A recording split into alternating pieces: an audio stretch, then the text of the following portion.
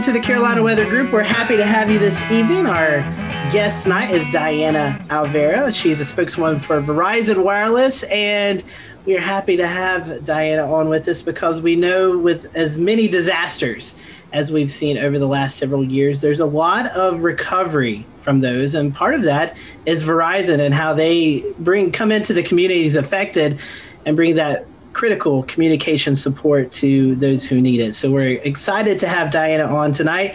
You may see her or find her familiar if you're in the Charlotte area. She was a local journalist for the Fox 46 station in Charlotte, North Carolina, but now living in New Jersey, working with Verizon Wireless. And she's also was a reporter for ABC and Good Morning America. So Diana, you have covered the gamut of weather. So we normally have our first question is what kind of hooked you into the weather profession, but we know your past with reporting on all kinds of weather events. So I'm not going to ask you what hooked you into this, but tell us about some of your memorable events that you've covered so far in your career. Well, I just want to say, first of all, thank you for having me, Carolina Weather Group. And Scotty had me at hurricane because I grew up in the 305 in Miami. And I mean, when you grow up in Miami, hurricanes are just like oxygen, right? Like it's just, you just know, like at some point every school year, your mom's going to come pick you up from school early and you're going to go home and like bring in all the plants and the lawn furniture. And back in the day, we would tape up the windows and stuff. And so it just, I grew up with hurricanes as part of my everyday kind of thing. Even the grocery bags from Publix would always have like a map for the hurricanes. You could plot them as, storms developed. And I would do the weather report in the kitchen. Like I would literally like set up a table in the kitchen and like explain to my family where they were and where they were going. So I think I've always had this fascination with hurricanes, and one of my lifelong goals was covering a hurricane, and I finally got to do that. I've covered several, but my first one was Katrina. That was back in 2006, and I wasn't in Louisiana or Mississippi when it came on land. I came a week later because we had a relief effort up in Green Bay because there was a business guy who was from the area that was hit. And so we brought a lot of relief trucks down to the rural areas because New Orleans was getting a ton of attention, but like some of the outlying areas weren't getting any attention at all. So, but our feed point was in New Orleans. And I remember it was just, oh my gosh. I mean, if you've been to New Orleans before Katrina and then going in there and everything's on lockdown and half the city is flooded and, the airport it was just a bizarre experience. And it took me back to Andrew because I was 12 when Andrew hit Miami, and we had just moved a little bit north the year before. And my old house was completely leveled. Gone, like just rubble. And the house that we were living in was fine. I mean, we lost some ceiling tiles. And so I've always been fascinated by just like the fact that, these hurricanes, it's sheer luck. It's sheer luck of the draw. It could be aiming directly for you and then boom, it goes off course and hits something else. And so there's an awesome and awful power to hurricanes that need to be respected. And there's just always been something about that for me. So that was Katrina. And then when I started at ABC News as a correspondent, I covered a lot of them. Most of them ended up being like tropical storms, tropical depressions, maybe Cat 1, Cat 2s, but it was still just a really interesting experience to be on the ground for that. And be thrown around and, you have to be reporting from your hotel room, but you're like on the balcony and like the rain is hitting you, but then you get to run back inside after your live shot is done and stuff. So it was always an experience. And then, moving to North Carolina and anchoring, I wasn't directly out in it, but we had our fair share of storms come in and the name escapes me, but the one that hit, I believe it was 2018, that did massive amounts of damage because of the water, because of the flooding. And, so now being on this side of things, being on the response side, it's just fascinating to me to see the array of technology that we have that is deployed even when something just forms. We're already like prepping to go or ready to go in there and keep everybody connected. And there have been some tough lessons learned for Verizon and the response teams in the wake of certain hurricanes that taught us lessons that we have put to use since then and has made all the difference. So we can get into all of that, but that explains why I'm always eager to talk about hurricanes, because I just, there's something about them that I'm always interested in hurricanes. Diana, I want to talk about Verizon and the response and the preparations, but one thing I wanted to ask you, we've had several folks in the weather community, from Jim Cantore to local meteorologists, talk about experiencing hurricanes and covering hurricanes out in the field. But I want to turn it to you because you was behind the anchor desk, plus you was out in the field, not being a meteorologist, but you're a journalist. And so you're still trying to tell that story and show those pictures. What is it like covering an event behind the anchor desk, or being the journalist out there, not necessarily a meteorologist who is telling people, the weather conditions, you're telling the people's story. So what is that perspective like? It's a huge responsibility because you can't screw it up. This is when the stakes are so high that lives are at stake, right? And so you have to make sure that you get it right. And you also go into it, there's this temptation to, and you see it all the time, like to be the hero, right? Like they'll see certain reporters like holding on to street signs and, like screaming as things are flying around them. And you don't want to be that guy. Like you just don't, because the thing is that if something happens to you, then, who's going to continue informing the people? And that was always my MO. Like, as beautiful as these storms may be, I need to protect myself in order to be able to tell you, like, listen, take it from me, this area is flooded, do not try and cross it. Or, these streetlights are not working, or the storm surge has hit this much, like it's this far up on the beach. So you need to be careful. So I always took it as a great responsibility. And I think part of it too is just having weathered hurricanes as just like a normal person. I'm well aware of what can happen and like just all the precautions that you have to take, like even just like having like ready to eat meals and clean water on you and a first aid kit. And then let me tell you, like, I remember very clearly when the eye passed over with Andrew. And something like that, you never forget it. Like I remember like our house is like shaking and I'm looking out the window because we had like the hurricane shutters over the windows, but I could still see a little bit. And I'm looking outside and I just see the transformers blowing. Like you just see like green lights, red lights, pink lights, it's just, I'm like, what is that? And you realize that that's the electrical power just going. And then just like watching the tree in my backyard, like finally fall into the lake. And then everything just died down and we opened the door and it was silent, like no birds, no traffic, no nothing. It was just silent. And like we walk outside and we knew that the eye was out, and within 10, 15 minutes, the wind had like started up, and it was strong enough to hold me up when I leaned into it. And so, it's like when you have that experience as a 12-year-old, if you're covering hurricanes, you sure as hell are not going to put yourself in a position where you or your team are going to get hurt. So it's something that never leaves you, and then the aftermath, of course, I mean, helping people, bringing supplies, seeing people that had ridden out the storm who later regretted it. It's an experience. It's really something that never leaves you. Let's transition to talking a little bit about what Verizon does as far as following the weather on a regular basis. And do you guys coordinate with any, government agencies, the National Weather Service, or kind of walk us through how Verizon follows the weather on a day-to-day basis? That is something that is being monitored at all times throughout the region. So it's not necessarily even hurricane specific. There is a crisis team composed of hundreds of people throughout the company.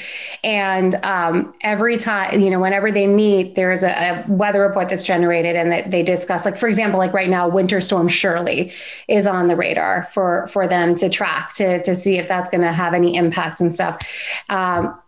But even though hurricane season starts in June and ends in November, as you guys all well know, our hurricane season is year round. I mean, it's just, it's constant assessing our previous responses, what could have been done better, all of these postmortems, and then launching these new services, launching these new processes to make sure that we're ahead of the game for the next storm that comes along. So, Diana, this is panelist Dan Whitaker here. I have been chasing storms since 2008. And during that time, I've mostly used Verizon for my hotspots. This tornado behind me here is from Alabama in 2011 during the largest recorded outbreak of all time. And I live streamed that to people while it happened using a Verizon hotspot. So, obviously it's been a good thing for us storm chasers, knowing that we can rely on Verizon during those times.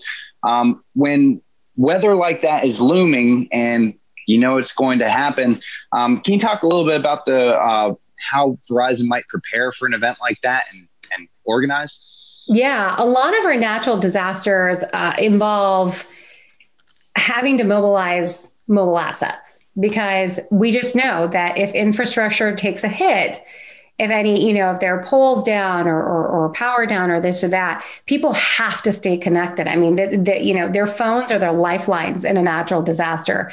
And so one of the things that's kind of fun to talk about is we have something called the Tech Barnyard. Has anybody talked to you about this?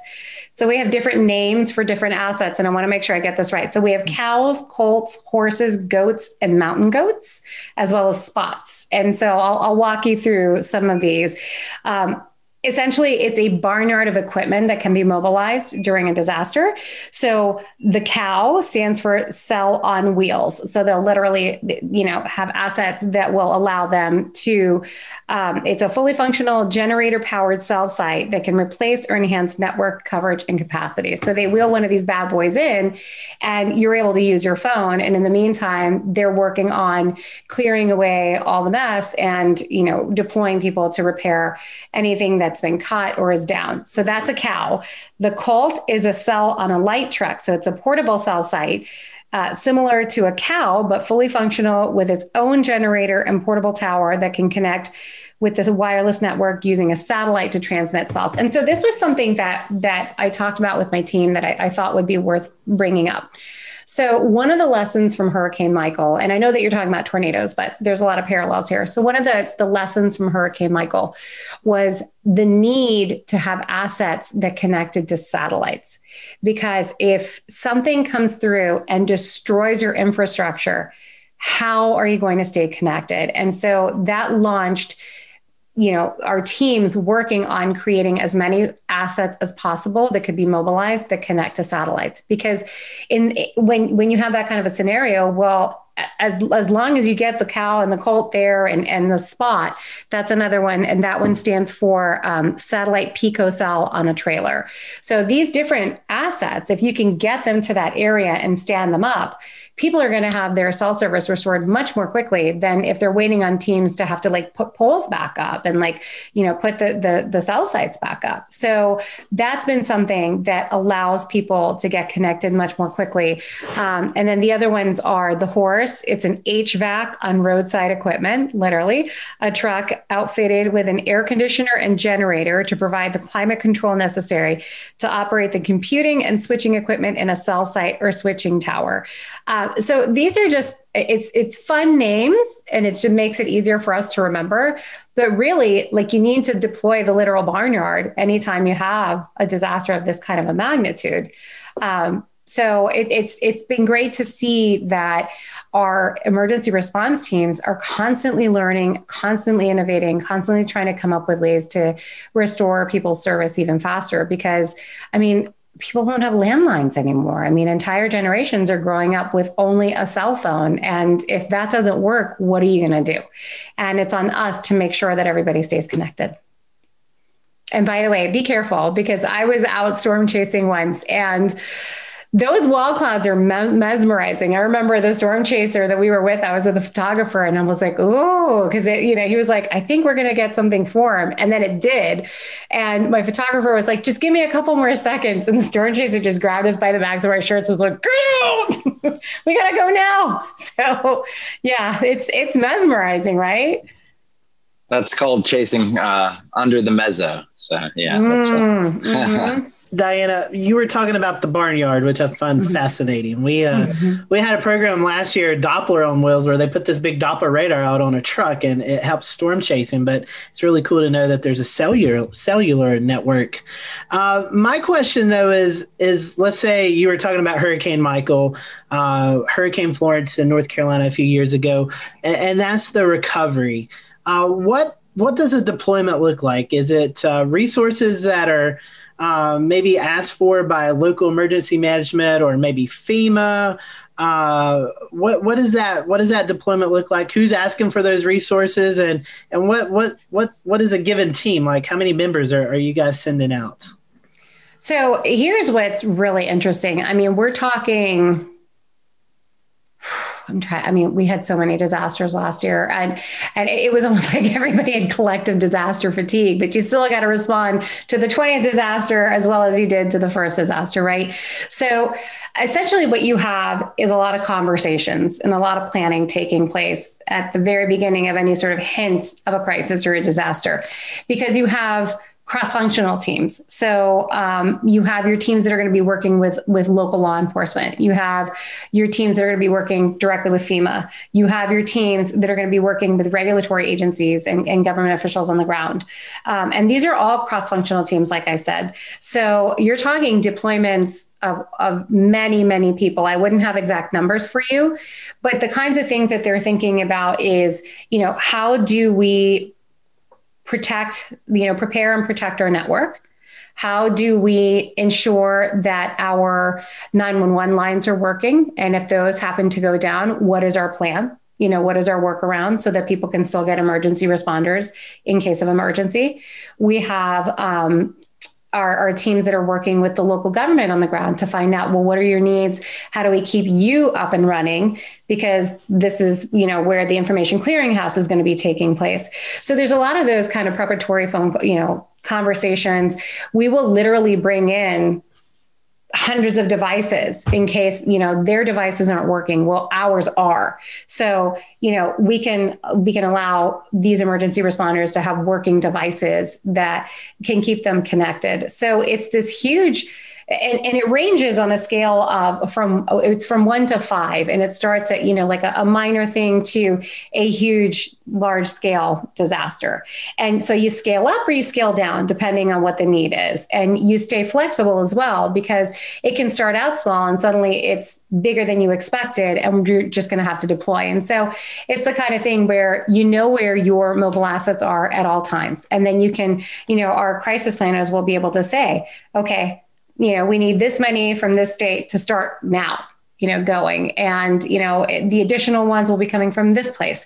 And I sit in on these calls, and it's amazing because you're listening to people literally. It's almost like moving pieces on a chessboard, trying to make sure that these areas and these local governments and these communities have everything that they need. I mean, it is a well-oiled machine, and it just, they just jump right in the moment that there's any sort of hint of something coming. And the nice thing about hurricanes, frankly, is that they give you a heads up. So you can start planning. But in cases like what you're talking about, Dan, a tornado comes through and you hit the ground running, but you don't have the advantage of prep time. And we just had a situation in Birmingham, didn't we? I believe it was Birmingham that had some tornadoes go through, and they sent some pictures around, and there were the local assets, the colts and the cows and everything, that had been staged in a parking lot, and people had their service up and running very quickly. Well, Diana, you guys certainly have some interesting technology over at Verizon, and one that I'm particularly interested in are drones. I know that you guys do a lot of disaster simulation, and last October, you all did a little test with a mobile, maybe mobile isn't the right word, a drone cell service. Can you tell us a little bit about that, and also some of the disaster simulations that you do to be prepared? Yeah, so we do have a drone company called Skyward. That was one of our more recent acquisitions in the last couple of years. And the things that they're doing are incredible. And we're hoping to do a lot more with drones just to, because it allows us to get into areas that are inaccessible to people. But at least, the drones, we can send them up and get a better idea of the damage and what we're dealing with. As far as the practice drills and stuff, so they do them all the time. They don't necessarily tell us when they're doing them because they have to stay fresh. But I've seen the slides where they kind of lay out how they do them. And it's an ongoing thing. It's an ongoing testing of their equipment, testing of their processes, making sure that everybody is responding the way they should be. I don't know how much I'm allowed to tell you about them, but they are happening. That's okay. That's interesting. Diane, I know you're running short on time here. A couple more minutes left. Is there anything else that Verizon's doing right now that is just really cool that we need to know about? I'm not sure it gets as much attention as it should. One of the things that we're constantly monitoring for is that when an area is impacted by a natural disaster, we really do our best to offer some sort of relief. So I just want to urge anybody who's listening right now, if you're a Verizon customer and you are affected by a natural disaster, I highly encourage you to see if there's some sort of relief effort in your area via zip code, because you may be eligible for some financial relief when it comes to your bill. Again, it's just, you don't want to have to be thinking about that sort of thing when you've got life and death kind of situations happening. So that's some great information, and we appreciate you passing that along. We will definitely make sure that any folks who may be affected by that get that information. So Diana, we appreciate your time this evening.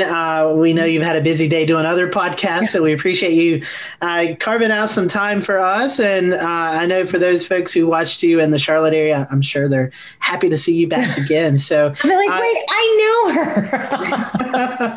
If there's any social media or anything that that you'd encourage our followers to follow, is there anything that you could throw out there? I'm on Twitter. I'm at DI _Alvear, my last name, Alvear. And I'm trying to think what else. Twitter is good enough. All right. If you want to professionally connect with me on LinkedIn, I am there as well. We appreciate your time, and we appreciate you all who are watching tonight. Thank you so much, and we will see you next time here on the Carolina Weather Group.